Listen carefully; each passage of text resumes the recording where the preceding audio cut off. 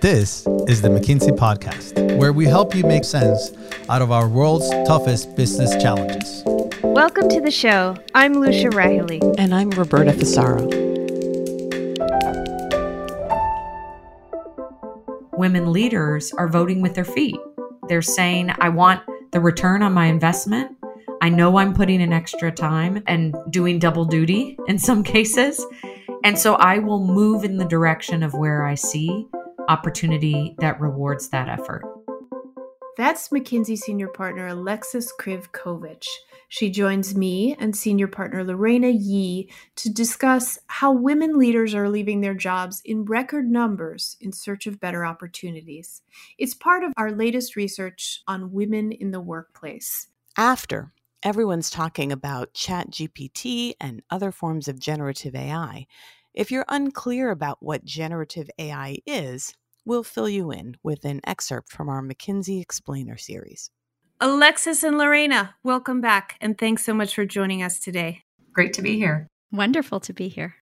As part of this year's Women in the Workplace research, you and the team conducted a big range of interviews with women across corporate America. And I'd like to start by sharing one of those interviews. The woman self-identified as a senior manager in her organization and as a South Asian immigrant to the U.S. Here's what she told us. I've asked many times what I can do to get promoted, and I don't get a good answer. I'm thinking of leaving, and it will be my company's loss since they didn't offer me the opportunity to advance. I hit a ceiling that did not need to be there. Let's unpack that a little bit. Lorena, what does the research tell us about what impedes women most in our efforts to advance? Lucia, I think that story really tells us that loyalty has its limits. And women like this woman are fed up. And that's the genesis of the great breakup this year, which is they are not leaving the workforce. They are leaving their specific jobs in search of better opportunities. And even in this economic climate, they are finding there are better opportunities. She's saying, I want to succeed. I want to be here. I am working really hard and I am actually driving results. Yet every day I receive signals that I can't break that ceiling. I can't break out. And so maybe I should take the risk and go somewhere else. And so behind that, there's a lot of data. But just to give you an example of some of the things that may be holding her back on a day-to-day basis, we found that 37% of women leaders had a coworker take credit for their idea, and that they were 2 times more likely to be mistaken for someone junior. That's just the beginning of a very long list of things that are statistically happening. And then you saw that story and you can understand why she said, maybe it's time for me to bet on myself. We've talked in previous years about women being likelier than their male colleagues to invest in diversity, equity, and inclusion efforts.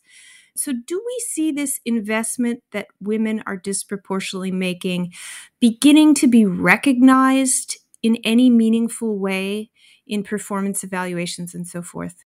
The short answer is no, we don't yet. So the vast majority of companies now have diversity, equity, inclusion as part of their overall corporate goals. Most of them have moved on a set of initiatives to respond to that. But disproportionately, we see women leaders stepping in to carry that weight and move those initiatives forward. In fact, women leaders do twice the DE&I work as their male peers. And yet, only about a quarter of companies formally recognize it in their performance reviews. And they admit this, that they haven't baked it in. And when we talk to women leaders, they say this is a passion project, this is a priority, this is a necessity, because I see all these diverse younger talents looking up at me, waiting for me to use my position and my opportunity to change the game for them. And so they're not willing to let it go. And yet they recognize that this isn't helping advance their careers, that while their companies ask them and again to step in, they don't reward them for that extra effort. You've previously called that emotional housekeeping. These efforts can actually contribute to our own burnout. Is that vicious cycle still in effect? Are we seeing that continue? We still see burnout. So 43% of women in corporate America said they were burnt out. But as we are back to work in a pre-COVID more setting, as we've come back, what we see is that women have very high ambitions, as they always have. And they are not seeing the ability to fulfill those ambitions in the places that they work.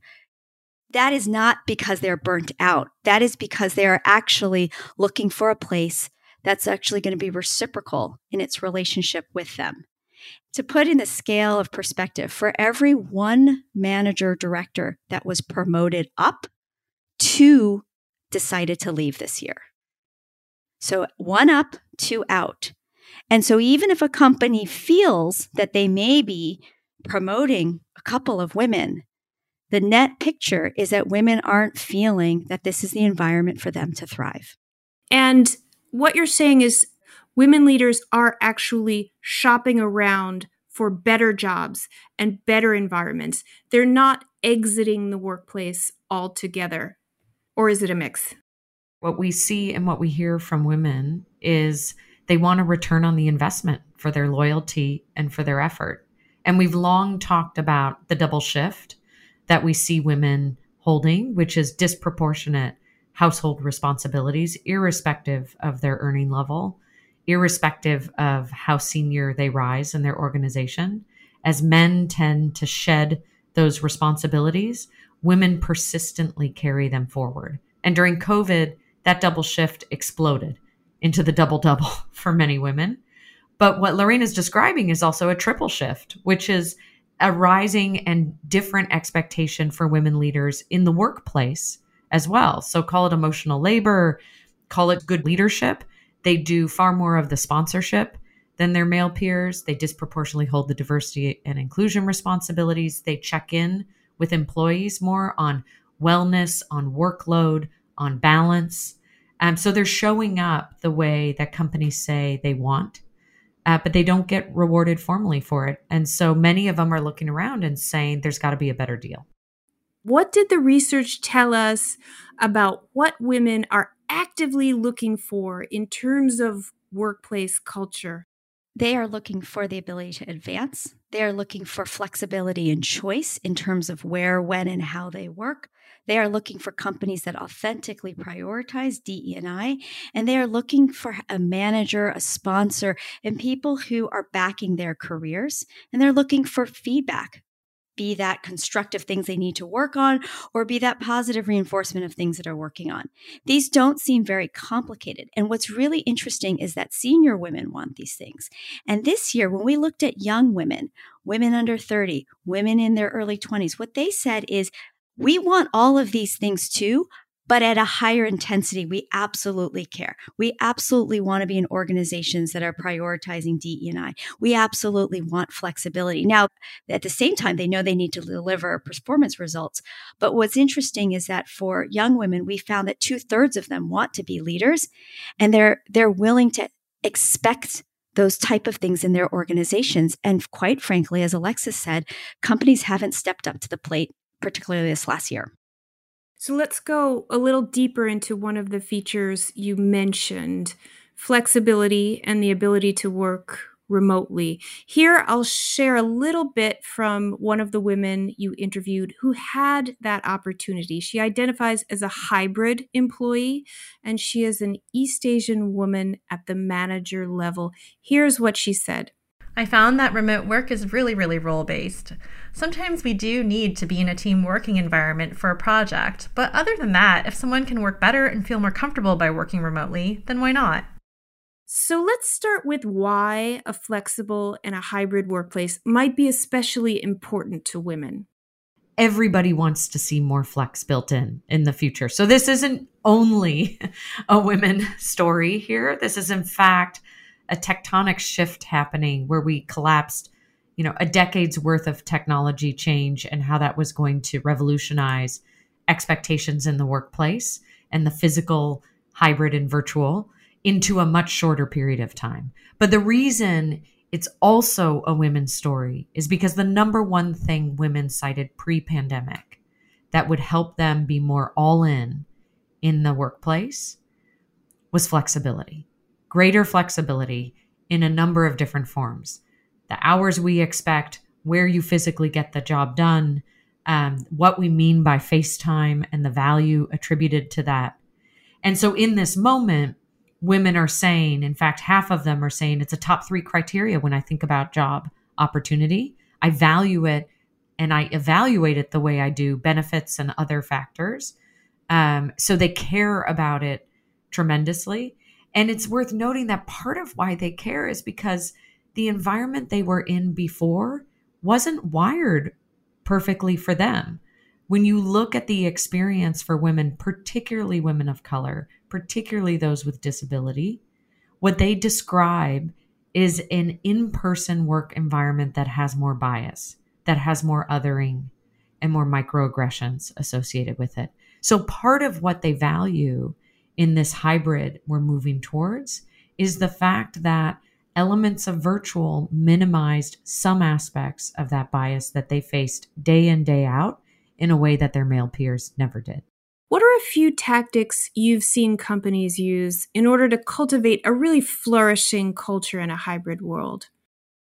Well, I think it's important to tee off of what Alexis said, which is one of the things we found, curiously enough, is that when women worked remotely, some of the microaggressions, some of those slights, those cuts, the behavior, the othering reduced. And this was also true for people with disabilities. This was also true in particular for people of color. So it's curious because you might say, well, then we should just all be virtual. I think the other question to ask is, why isn't the in-person experience actually better? And so part of what we're seeing right now is the transition of, if some things worked well in the virtual world, let's actually use that as a point of inspiration for what the in-person experience should be like. So that's one piece. Another piece is, I do think we have to look at the sense of timing. And what I mean by that is there's been an enormous amount of time. You now talk to a lot of people who started work in a remote or in a hybrid environment and have actually never been in person. Whereas at the very first innings of COVID, people had that. So there may be some really good reasons to be in the office for apprenticeship, for teamwork, for a sense of meaning and connection, for a sense of, as one company talked about, these gatherings, which are big cultural moments. And so what I think a lot of people are trying to figure out is how to have the best of both and how to introduce that into the workplace. And I think what the data is showing is that women really value organizations who are being creative and thoughtful. And they're saying flexibility is important. They're not saying, I want to be remote 5 days a week. They're saying having the ability at different points in my career to have my work week look differently, or that I have some agency in how I shape that, that's really important to me. A number of executives I talk to will admit, hand on heart, they really haven't done a lot in the past couple of years to upskill and support managers to get to the place they need to be to show up the way we're now expecting. Many managers, when we talk to them, say, this job has become incredibly hard. It's no longer just in person. It's also remote. Some people come in a lot. Some people never want to. I have to ensure there's no bias. I want to make sure there's productivity. I'm asked to check in on well-being, on mental health. I need to rebalance workloads under different conditions in a through cycle with a pandemic and now a macroeconomic environment that's rapidly changing underneath my feet. It's an incredible ask. And when you ask them, what kind of support do you get for that? They will tell you a big zero in many cases. And so I think one thing we see that's incredibly exciting that companies that leaning forward on this are doing is they're not just limiting themselves to what are the trainings I do around inclusion, bias busting, and the like. They're saying, what are the trainings I do around great managers? Because great managers create thriving and inclusive teams. And we see that in our own data, both that HR departments recognize, the vast majority of them, that they're expecting a lot more of their managers than they did 2 years ago. But a fraction of managers, only less than 40%, would say they actually feel like they get the tools and the equipping they need to deliver in that way. And so I think that's one of the areas where we see a lot of movement is really, what does it look like to invest? Because managers who are great at the job overall are also great at promoting the balance and the opportunity equally amongst their teams and all talent on their teams. We ask employees what their experience is like in the workplace, both men and women. And it's interesting. Women said that this year, only 60% of them felt that they got helpful feedback from their managers. Only 40% of them felt that their managers showed an interest in their career.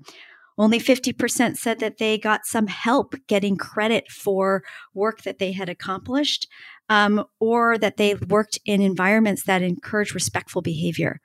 It's interesting, that list isn't about diversity and equity. That feels like pretty basic leadership. And to Alexis's point, if we're not actually enabling and empowering our managers to have the tools and the training and support to do that, and by the way, holding them accountable for that, you're going to have a pretty poor employee experience. Here's a clip of one of our colleagues, talent leader Bonnie Dowling, talking on a recent episode of McKinsey Talks Talent about the evolving role of managers in this new hybrid world. We've got to start training our managers and leaders. We have a different operating model now, right? We've got hybrid virtual operating. They're going to have to learn how to actually check in with employees rather than just walk by cubicles and give high fives. And they're going to have to understand what it means to manage productivity. Butts and seats was never a great measure. Do leaders get this when you're talking to your clients about, for example, attrition and the talent gap? Do you hear them making caring management a priority in any substantive way? Conceptually, I think a number of leaders are recognizing the daylight between strong management skills and those that are lacking. I mean, you can see it in every performance team. And we spend a lot of time with leaders talking about how to up the middle performance of their teams. And a lot of that unlock sits with manager capacity. I think there's a need, though, to make the link, like Lorena was doing, to say this should have double or triple wins behind it. You know, when you get it right, you're not just investing in good managers because good managers create productive teams.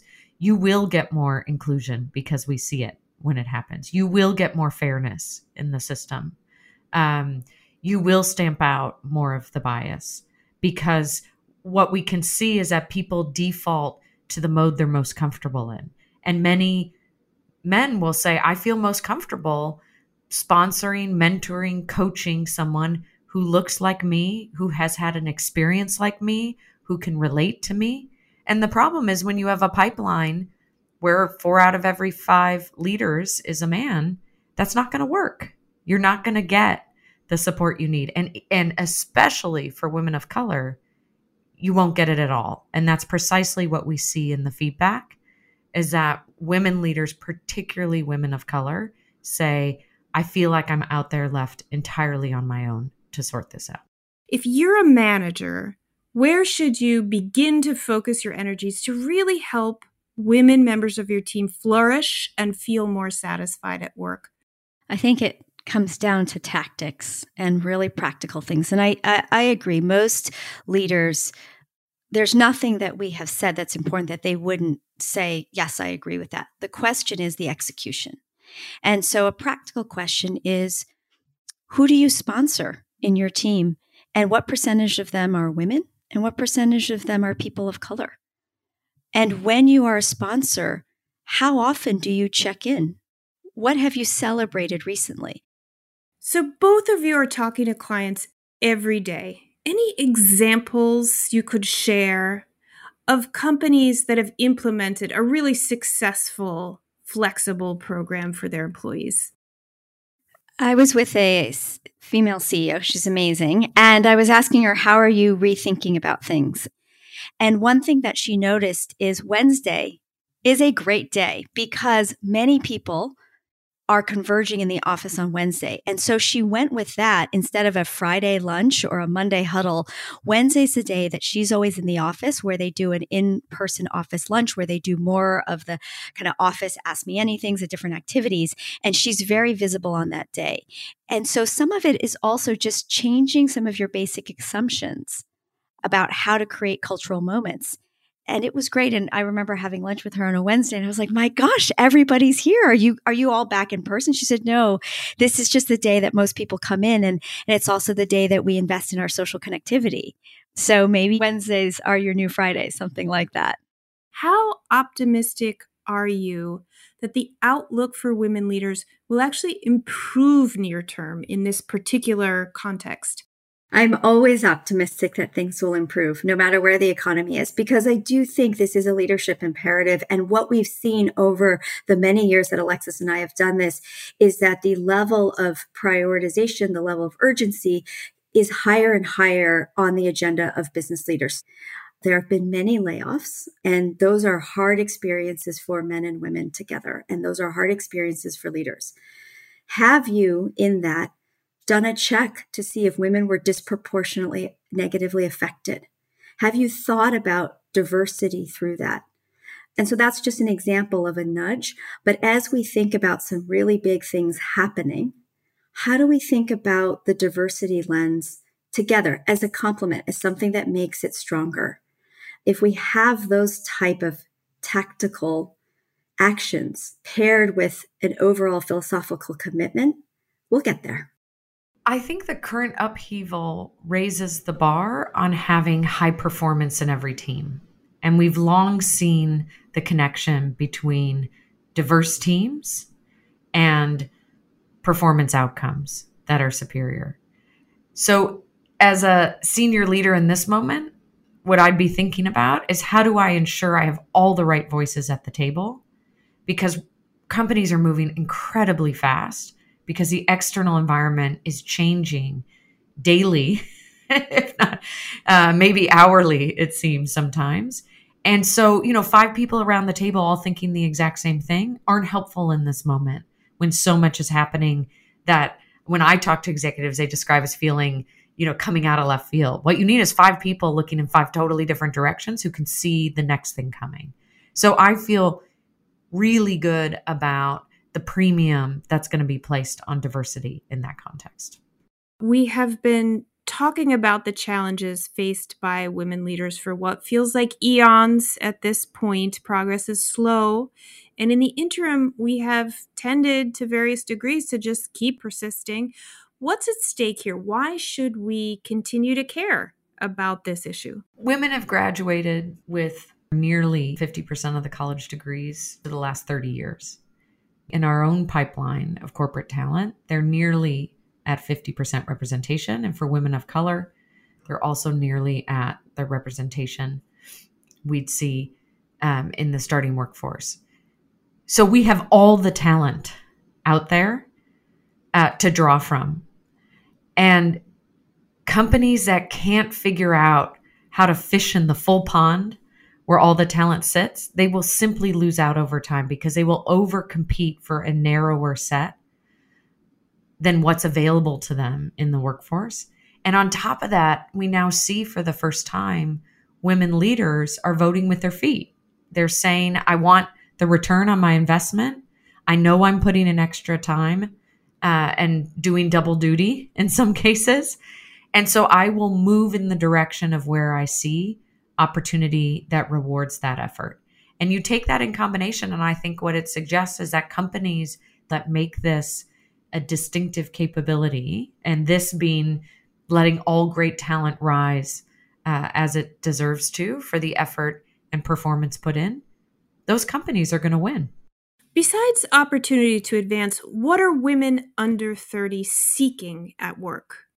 What's incredibly exciting is that 2/3 of women under 30 want to be senior leaders. And I say that's incredibly exciting because today, only 1 in 4 members of the C-suite and not many more in other senior ranks are women.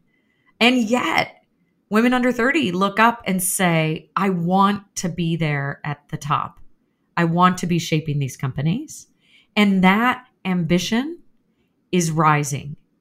In fact, over the last 2 years, 58% of women under 30 have said they've become more interested in advancement. And that sort of shocked me in the context of COVID. Maybe you look at this picture and say, this looks incredibly hard. Burnout, everything, right? But no, in fact, what they're saying is even more than before, I want these opportunities. So I think that's our bright spot and our opportunity to seize onto. Yet they're also saying, I expect something different in order to place that bet with you, with your company. And what they expect is that the talk around diversity and inclusion is followed up in the walk and the outcomes that companies are getting. What they expect is that the discussion around a more flexible workplace becomes permanent and baked into practices. And what they expect is that they will have that equal opportunity to advance. And our research on the broken rung shows how persistently that's still not true for women. We still see that for every 100 men, it's only 87 women who move forward. And that's got to change. Let's close there. Alexis and Lorena, thanks so much for taking the time to speak with us today. For more on our 2022 Women in the Workplace report, look for the link in our show notes or visit us at mckinsey.com. While women continue to struggle to move forward, technology seems to wait for no one. Like generative artificial intelligence or generative AI. If you're not quite sure what it is, let us help. Here's an excerpt from our McKinsey Explainer series about generative AI. Content creators from copywriters to tenured professors are quaking in their boots. It's because generative artificial intelligence is so sophisticated it can be used to create content, including code, images, text, simulations, videos, and audio. Audio like the one you're listening to right now. Another algorithm which has gotten a lot of attention is ChatGPT. The GPT stands for Generative Pre-trained Transformer. It describes itself as a nifty form of machine learning that allows computers to generate all sorts of content, from music and art to optimizing business processes. These new breakthroughs in the field have the potential to drastically change the way we approach content creation. Since these models are so new, we have yet to see the long-tail effect of generative AI. This means that there are some inherent risks involved in using them, some known and some unknown. It can't be emphasized enough that this is a new field. The landscape of risks and opportunities is likely to change rapidly in the coming weeks, months, and years. But for now, like right now, you're listening to me, a human, Laurel Moglen, producer of the McKinsey podcast. All previous voices for this segment were generative AI audio. If you're interested in discovering more in-depth descriptions to complicated questions, go to mckinsey.com, plug in the search term explainers, and explore. Thanks so much for listening to the McKinsey podcast. I'm Lucia Rahilly. And I'm Roberta Fasaro. Find us on mckinsey.com. We'll have a transcript of this episode up shortly. And check out the McKinsey Insights app, where you can find this podcast and other helpful content updated daily. And if you would, we'd love for you to leave a rating and a review. We'll see you in 2 weeks.